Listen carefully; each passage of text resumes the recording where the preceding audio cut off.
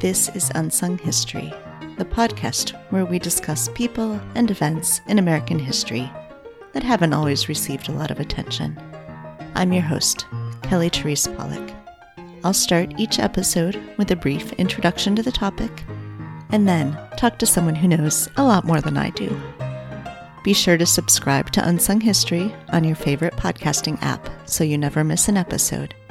And please, tell your friends, family, neighbors, colleagues, maybe even strangers to listen to. In this episode, we're going to discuss the story of the mass removal and imprisonment of Japanese Americans during World War II, and the story of the white American attorneys who worked at the internment camps. As we've discussed on this podcast before, discrimination against people of Asian descent has a long history in the United States, especially on the West Coast, where, for instance, alien land laws enacted in the early 20th century in California prohibited land ownership by Asian Americans, and even by American-born children of Asian immigrant parents. The December 7th, 1941 attack on the Pearl Harbor Naval Base by the Imperial Japanese Navy Air Service stoked those fears and prejudices.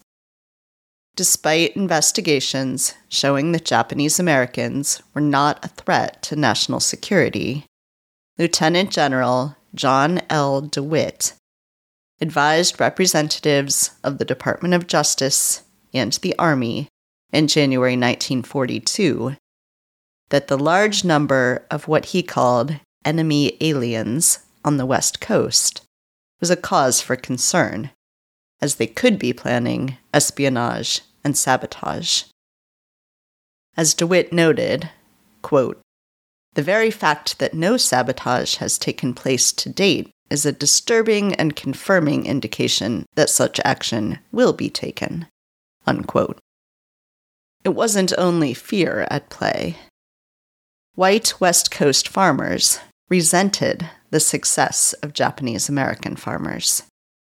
By 1940, 45% of Japanese Americans who were employed on the West Coast worked as farmers, and Japanese American farmers were growing half of California's cauliflower, celery, cucumbers, garlic, and artichokes. The relocation of Japanese Americans away from their farms removed them as competition.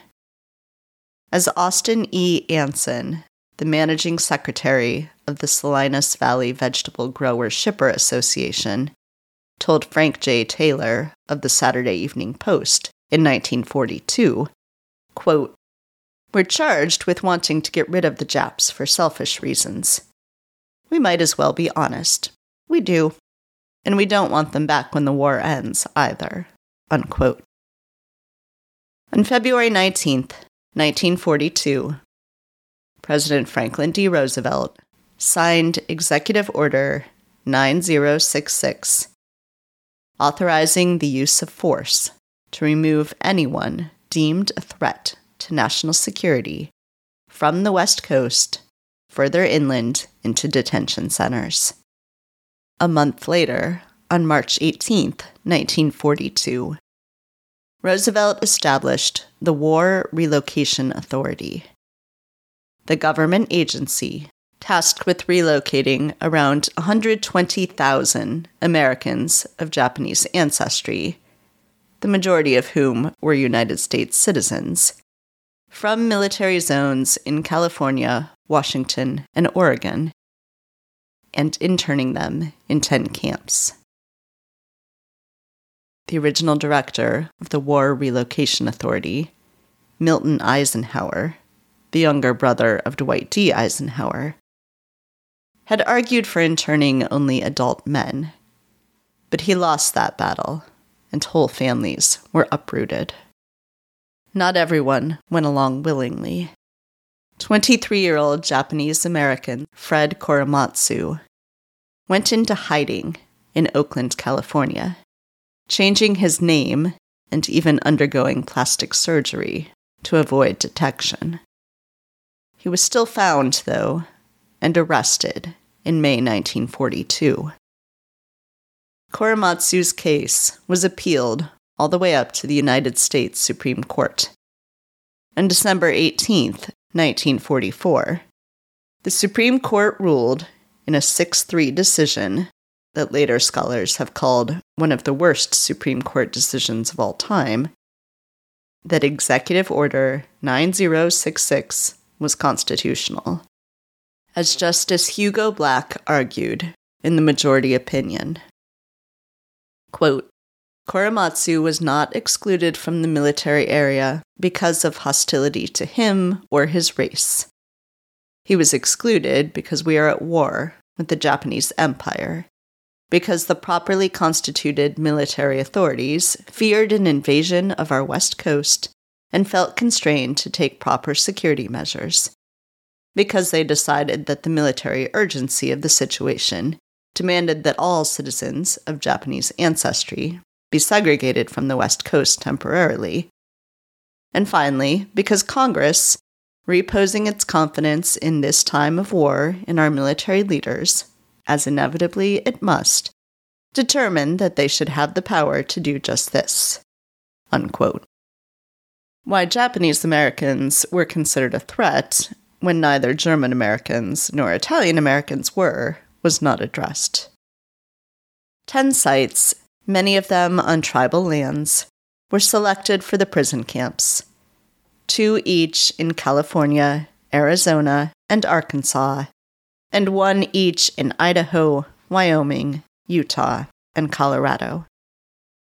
Each camp was essentially a small town, with housing barracks, communal dining halls, schools, stores, post offices, and farmland.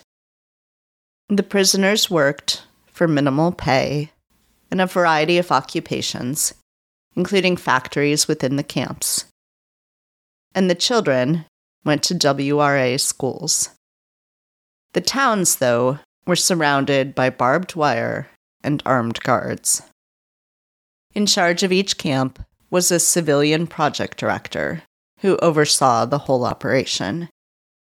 Also on staff at each relocation center was a project attorney who was in the difficult position of both advising the project director and running a legal aid clinic for the prisoners of the camp.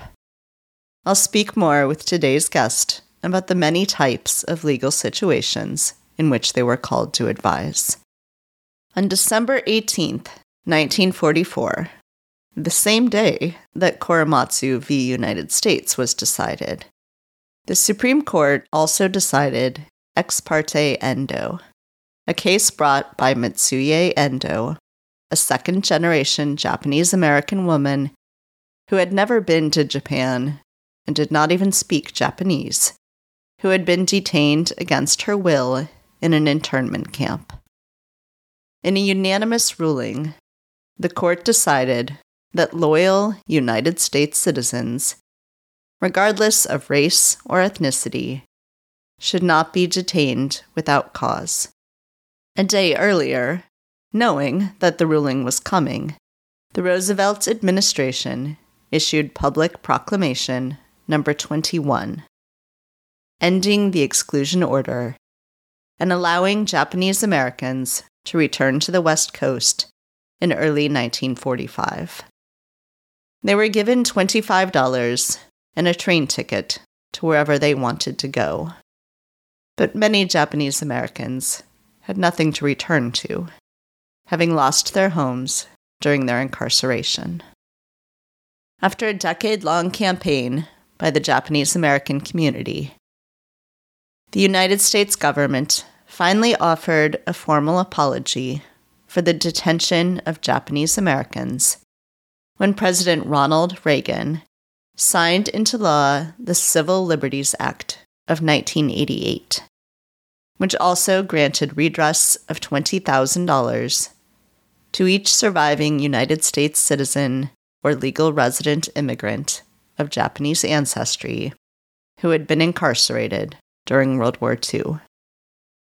Joining me now to help us dive into the story of the lawyers who worked at the Japanese internment camps is legal historian Eric L. Muller, the Dan K. Moore Distinguished Professor of Law in Jurisprudence and Ethics at the University of North Carolina School of Law, and author of Lawyer, Jailer, Ally, Foe: Complicity and Conscience in America's World War II Concentration Camps.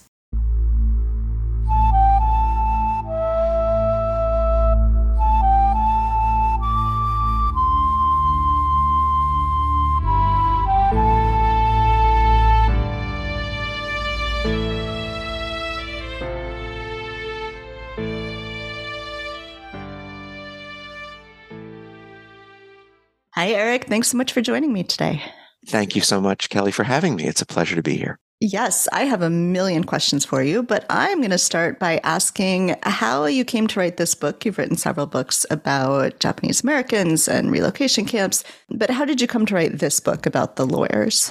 I first was exposed to the story of Japanese American incarceration all the way back in the mid-1990s when I started my academic career at the University of Wyoming. I knew nothing about the subject at that time, but I was teaching constitutional law at the University of Wyoming College of Law. And one of the core cases that students study is the Korematsu case from World War II, which was a challenge to the removal of Japanese Americans by Fred Korematsu. I learned that one of the 10 concentration camps run by the federal government was actually in Wyoming. And so I began to inform myself about that camp just so that I could kind of bring it into the classroom. And I grew more and more fascinated by the larger subject, in part because of my own family history. So I am both the son and son-in-law of Austrian and German Jewish refugees from the Nazis. And so grew up very exquisitely aware of the story of persecution of a racially identified internal scapegoated minority group. And, began to realize that part of my interest in this topic, even though I'm not Japanese American, was driven by some of the similarities between what happened to Japanese Americans in the United States and what happened to Jews and others in Europe. That interest in the Holocaust story led me to involvement with an organization that studies the responsibility of professionals in Germany in the 30s for basically the complicity of the professions in the development of the Nazi state. And so these things began to come together for me when I learned that the lawyers in the Japanese American camps all left behind hundreds and hundreds and hundreds of pages of correspondence documenting, often in very personal terms, what it was they were doing to help run these camps out in these hinterlands of Wyoming and Arizona and California and the other Western states. And so really, I guess it was really, in a sense, sort of a combination of my interests in the professional culpability of Holocaust participants and my own knowledge and interest in the story of Japanese Americans and the camps in which they were incarcerated that kind of blended together and led me to pursue this project. Yeah, so can we talk a little bit about the camps themselves? I think, there's a tendency among Americans who know more about the Holocaust story to think of the camps as, the camps that the Nazi Germans ran. But that's not exactly what we're talking about here. So what were these camps? It's not. These camps were, I use the term concentration camps because that's what pretty much everybody called them at the time. Obviously, after the horrors of places like Treblinka and Auschwitz became known to the world, the term, particularly in American vernacular English, the term concentration camp came to take on a connotation of a death camp, a place that like Auschwitz-Birkenau that was created for the purpose of murder. And I don't mean at all to suggest that the Japanese American camps in the United States were those kinds of camps. But they were camps where 120,000 people of Japanese ancestry, non-citizens and citizens alike, were removed to between 1942 and 1945 and kept in very, very Spartan, bleak, challenging conditions of incarceration behind barbed wire fences, living in tar paper barracks in places like, Cody, Wyoming, where the temperature in the winter would drop to 17, 20, 25 below, and the wind was, as is always true in Wyoming, all year long, just absolutely blowing fiercely. Families were forced to live in very small quarters where they were given basically a bed frame and a mattress and a light bulb dangling from the ceiling. They were not allowed to leave these places without specific, explicit permission from the government that ran the agency that ran the camps, and from the military as well, which patrolled the borders of the camps. So these were places of mass racial confinement.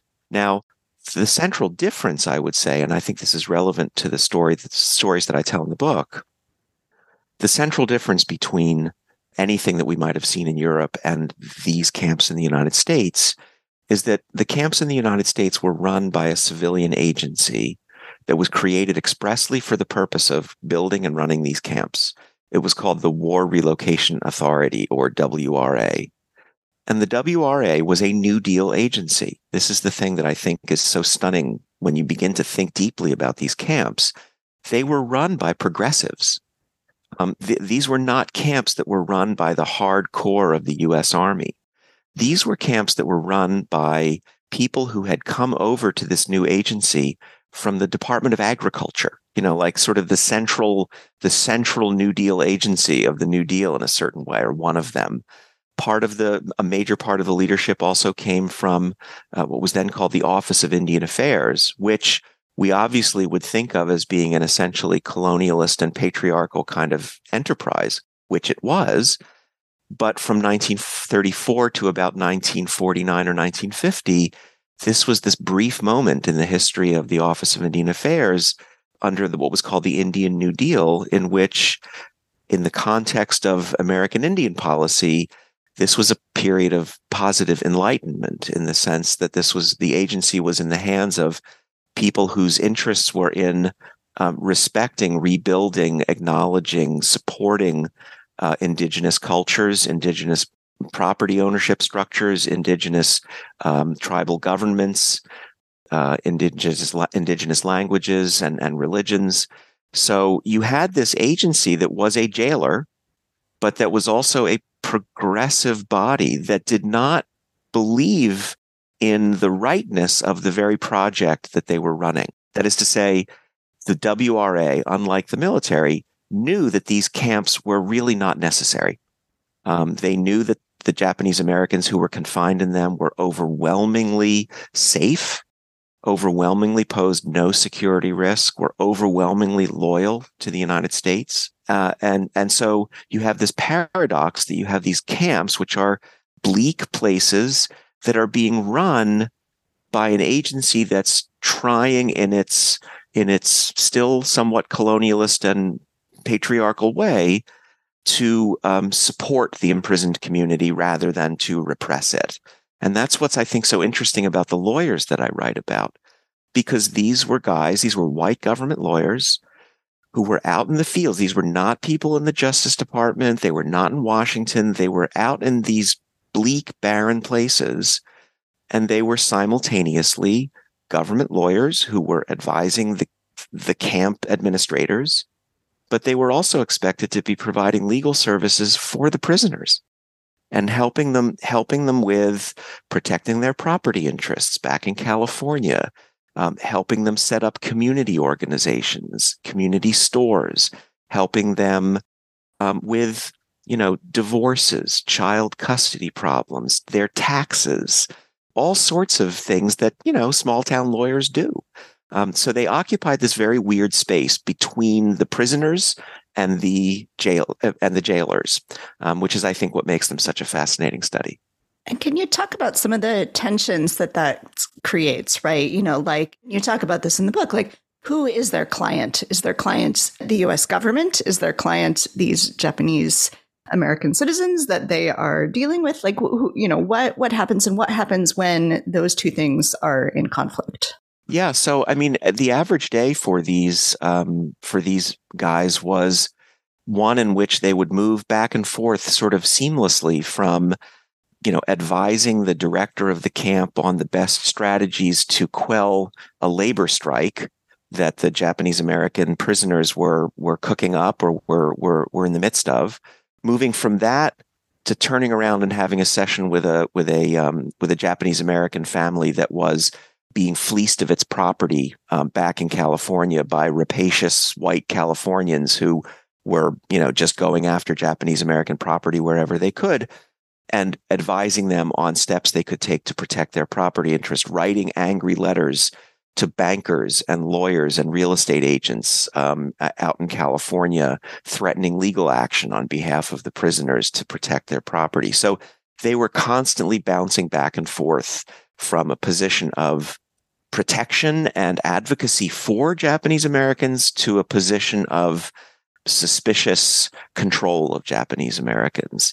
And what the book does is it tracks three lawyers in particular. So the first year at three of the camps. And the reason I selected these three camps and these three individuals is because they approached their jobs so differently from one another. These were three guys. They all occupied the same job description, such as it was, same problems presented, and the same kinds of issues. These are three truly parallel stories in which, because of the backgrounds, the temperaments, the sensitivities or lack of sensitivities of these individual lawyers, they get the same problems and they resolve them often in very strikingly different ways.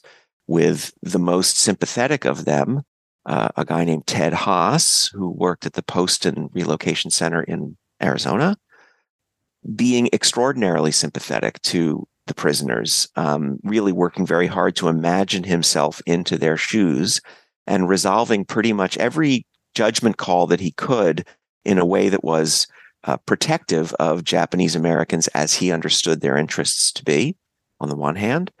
And then just down the road, a couple of 100 miles, a guy named Jim Terry at the Gila River camp in Arizona, who was a tough as nails former federal prosecutor, former partner at a Wall Street law firm, who in most instances took a very, very jaundiced view of the loyalties and interests of the Japanese Americans whose lives he was managing effectively.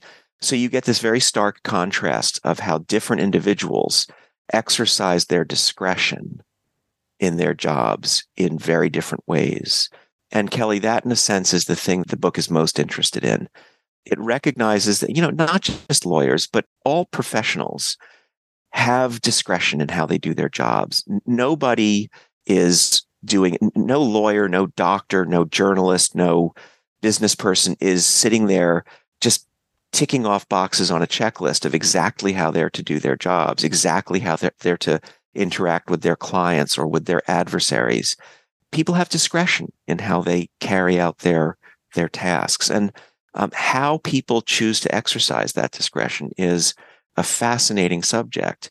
It's been much studied in the context of Nazi perpetrators. I mean, there's this, you probably know, there's a voluminous literature on all of the kinds of factors that motivated Nazi lawyers or Nazi doctors to do what they did. We don't really have a literature like that looking at American perpetrators. But everything that can be said about the discretion that a lawyer in Berlin in 1934 would have had in trying to develop Jewish policy, there were similar pockets of discretion that American lawyers had in developing, whether it be policy concerning Japanese Americans or Jim Crow, the implementation of Jim Crow laws, or any one of any number of, Native American policy. These issues are common across, I think, all people who do professional work. And this book, I think, gives us really, in some ways, one of the few glimpses inside the heads of American perpetrators of a different kind from those in Nazi Germany, but perpetrators nonetheless. So you mentioned earlier the written record that they left, and you have this incredible archive to work with. Can you talk a little bit about that, how we have this record of their interior?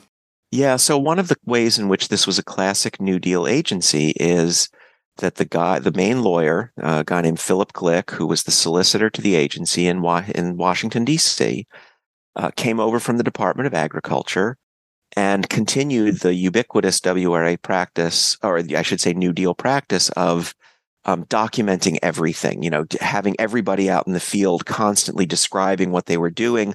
The WRA hired anthropologists to come in and study what it itself was doing. There was this very kind of typical New Deal kind of understanding. So he told his lawyers out in the field that he wanted them writing back to the main office every 2 weeks and providing not just numbers of wills drafted and, numbers of community organizations assisted, but he wanted narrative letters that were describing what the lawyers not just were doing, but what they were seeing, what they were encountering, unique problems that they were perceiving, innovative methods of solving those problems.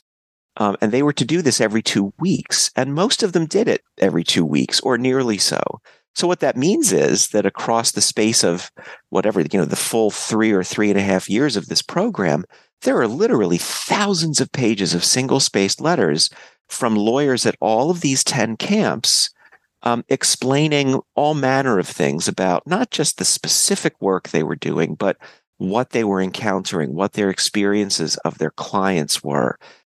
And some of the lawyers really were quite, one might say, confessional in the way they handled this correspondence. They really poured their whole selves and not just their lawyer selves into these letters. Ted Haas, who I mentioned before, in particular at Poston, was a very emotionally sensitive person, very emotionally sensitive man. And he was really unabashed about pouring not just his head, but his heart into these letters and describing situations of great pathos that he was encountering in the lives of the Japanese Americans that he was touching.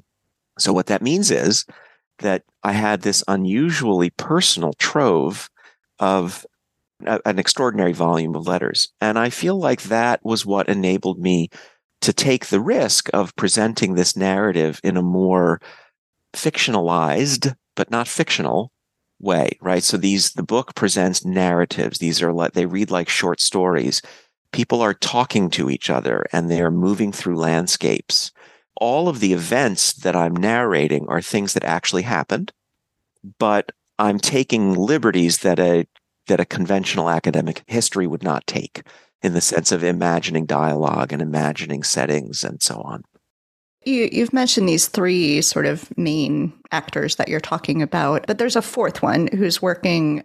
So he's somebody who's incarcerated in one of these camps, but is himself a Japanese American lawyer and ends up working in the office along with the project attorney. Can you talk a little bit about him? Because that story is so interesting. It's fascinating. His name was Thomas Masuda. There was, by the time of Pearl Harbor, there was a fairly small professional class of Japanese Americans, doctors, lawyers, journalists, and so on. It was a small group. By and large, Japanese Americans were in service industries and farming and those sorts of things. But there were Japanese American lawyers. And so when Japanese American lawyers were uprooted along with everybody else and placed into these camps, many of them chose to work for the lawyers' offices, the government lawyer offices in the camps, the project attorneys' offices, as they were called. Thomas Masuda was one of those. He was from Seattle. He had had a very, very rocky time period before his incarceration in the Poston Relocation Center. And that is because he had, in his pre-war life, represented some Japanese associations, Japanese business interests. He'd done a little bit of work for the Japanese consulate in Seattle. Entirely innocent work because we were not at war with Japan. But nonetheless, when war began, he was immediately arrested by the FBI and charged ultimately with the crime of being an unregistered agent for the Japanese government. which is a pretty serious charge when we're a few weeks into the war with Japan. So he was locked up by the FBI and tried in federal court in Seattle before being removed from the coast. And astonishingly, for the time, an all-white jury in Seattle acquitted him of the charge of being an unregistered agent of Japan. So he wins this astonishing victory, but his prize for winning that is that he gets, put on a train and sent off to an American concentration camp because he's Japanese American, not because he's done anything wrong. He joins the project's attorney's office in Poston and really becomes an intimate professional associate of the project attorney there, Ted Haas. So much so that when Ted Haas takes ill and has to leave the camp for several months in early 1943 to go to Los Angeles for a protracted set of medical operations, Ted Haas lobbies for Thomas Masuda, the Japanese-American lawyer, to become the project attorney at the camp, to replace him as project attorney. And somewhat grudgingly, the WRA accepts him. So for several months, the lead lawyer at one of these Japanese-American concentration camps is a Japanese-American attorney. So he's in this. I mean, if you think about the position of the white lawyers as being conflicted in some way, I mean, take that and cube it. And that's what you've got for a Japanese-American lawyer who is in this position of being a lawyer both for the government and for his own fellow Japanese Americans in the camp. He leaves behind a much smaller number of letters, maybe between, I don't know, half a dozen and 10 letters that he writes back to the boss in Washington while Ted Haas is away sick. So the documentary evidence for his interior life was much, much thinner than what I had for the white lawyers. And for that reason, I try to get, for that reason and others, I try to get inside his head a lot less than I do the white lawyers. And I do that partly because the documentary record is so thin, but also because I think it's just a lot easier for me to understand and identify with the position of the white lawyers in those camps. I'm not Japanese American. It's virtually impossible for me to imagine the excruciating conflicts that Thomas Masuda must have felt in the position that he was in. So he is a significant character in the book, but he's not somebody that I have the audacity to try to imagine. Viewed through one lens, he was a kind of collaborator, but viewed through another lens, he was a kind of hero. I mean, he's easily as complicated a story as the white lawyers, and actually, I think much more so. I think that he and the others like him at the other camps deserve their own study, but I don't think it was. I don't think this is the book that was the right one to really delve deeply into what his interior life might have been like. So you talk in the introduction about someone had warned you that, you might humanize these subjects, which of course you can't help but do because they are human beings. But one of the interesting humanizing elements is that two of them are married, and Thomas Masuda is married as well. And this job, it seems like, takes such a toll on them as people. You talk about Haas, being hospitalized, which is really, sort of a result of the stress of the job. Can you talk a little bit about that element, about them as people, in addition to being, lawyers? Yeah. So, each of them brought their whole selves to the job. Those whole selves were very different people, though. As I've said before, Ted Haas was, a very, very, he was sort of emerged from that Lower East Side Jewish intellectual tradition, very much a champion, self-conscious champion of what he understood to be the rights of minority groups in that context of his time.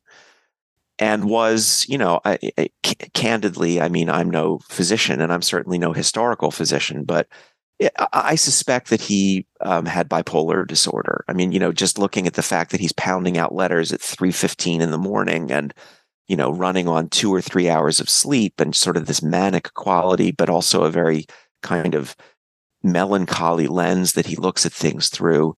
The toll on him was enormous. I mean, he As you say, he ends up in the hospital for a period of several months in Los Angeles, and he struggles. I'll just say that he struggles emotionally later in his life as well after this experience is over.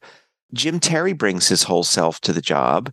What that means is that he takes his workaholic ways of the United States Attorney's Office in Manhattan and the law firm, the White Shoe law firm in Manhattan, and brings that workaholic intensity and combativeness to the job. And he displays that combativeness on behalf of the Japanese Americans when he sees especially their property interests as being threatened by racist whites on the outside.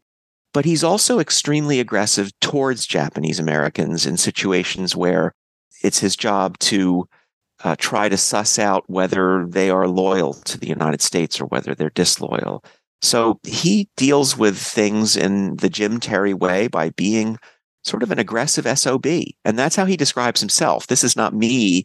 He presents himself that way in the letters. He's very self-aware in that regard of what a prickly SOB he actually is. Jerry Housel is the third of them. He's the lawyer at the Heart Mountain camp. He's the youngest of the group, the least experienced.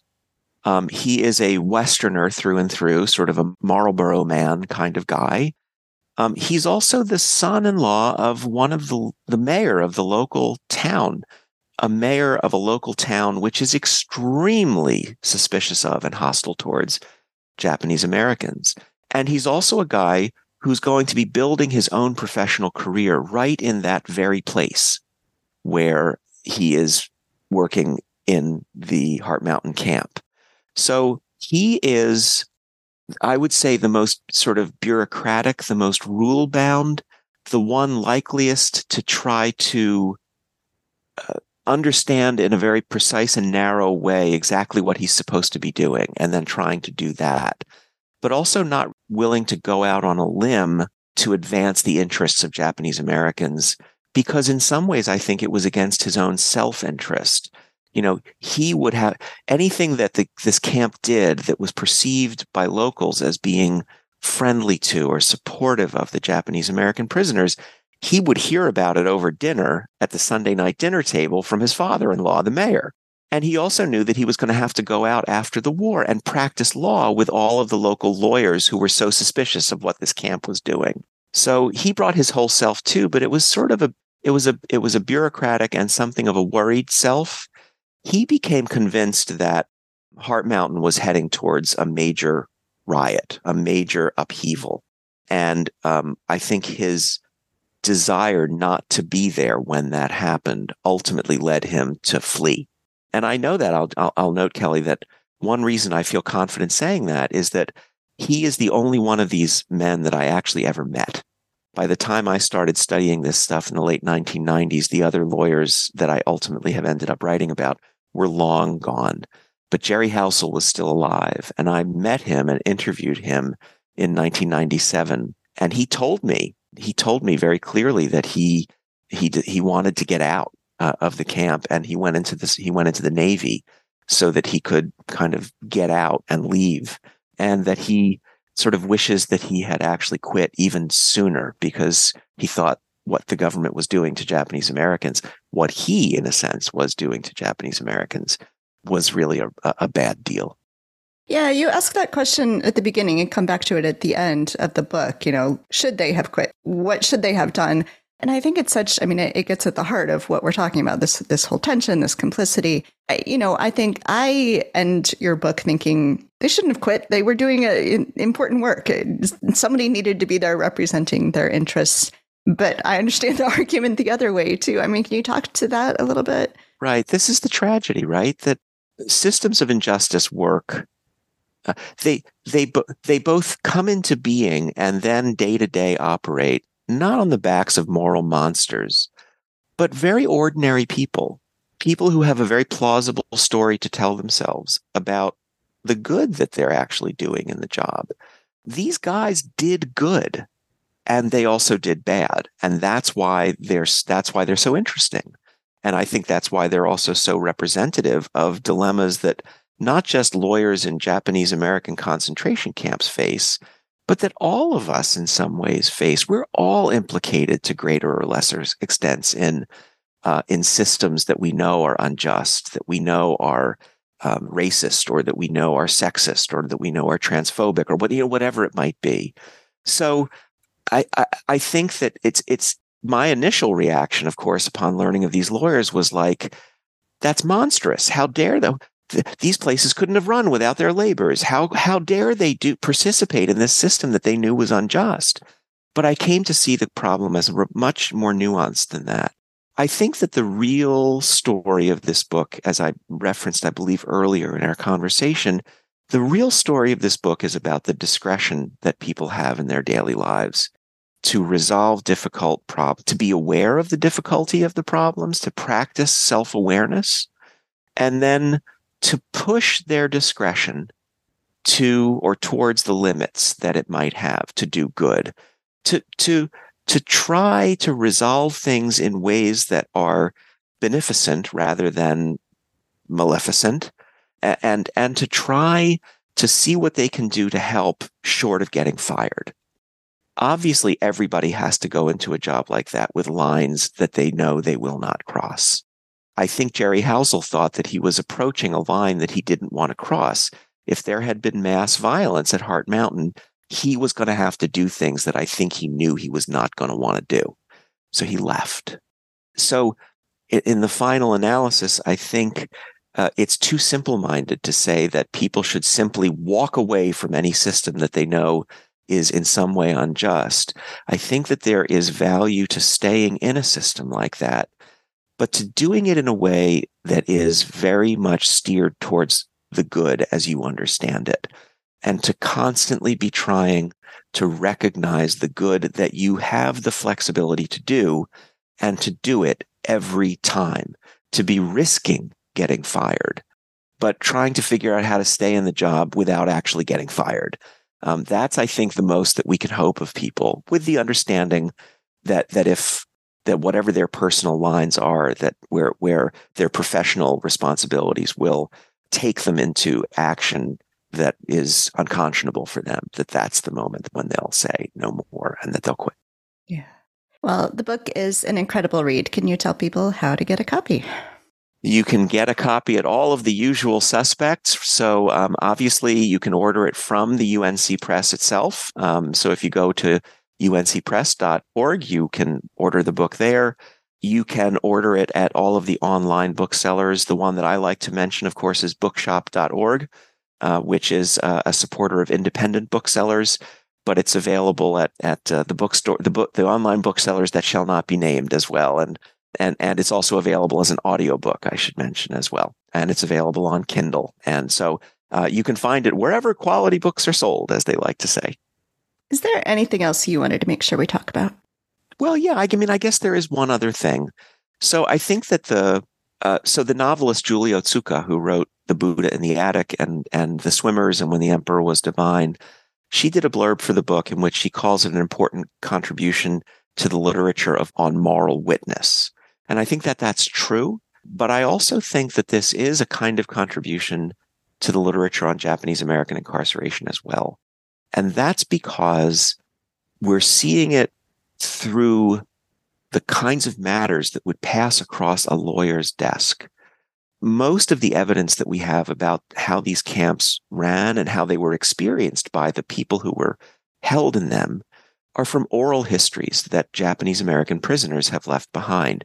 Those are extraordinarily valuable testimonies testimonies about this experience. But most people who sit down for oral histories, when asked about their lives in camp, don't say, "Oh yeah, I committed adultery." Most people don't say, "Oh, right, yeah, I was prosecuted by the camp tribunal for pilfering somebody's wallet in the latrine." Most people don't talk about, the struggles that they encountered, the property loss that they endured. But that's what these lawyers were seeing. They were lawyers. They were like small town law offices. So this book, through the eyes, of course, of these white lawyers. So it's coming from a particular perspective, but it is telling stories about the lives of Japanese Americans in the camps that we don't typically hear, but that I think are very important in humanizing not the lawyers, but humanizing the prisoners and recognizing parts of the strain and repression that they were experiencing, that manifested in ways that were deeply hurtful and challenging in their lives, that they were resilient and got themselves through, but that were painful in a way that we don't usually have direct evidence about from their own stories. And so in that sense, I think the book really, it doesn't paint a more accurate picture of these camps, but it adds another color, I guess, to the images that we have of these unjust sites of confinement. Well, Eric, thank you so much for speaking with me. I really, really appreciated this book, and it's been just great to talk with you. Well, I really appreciate your interest, and it was a really enjoyable interview. Thank you.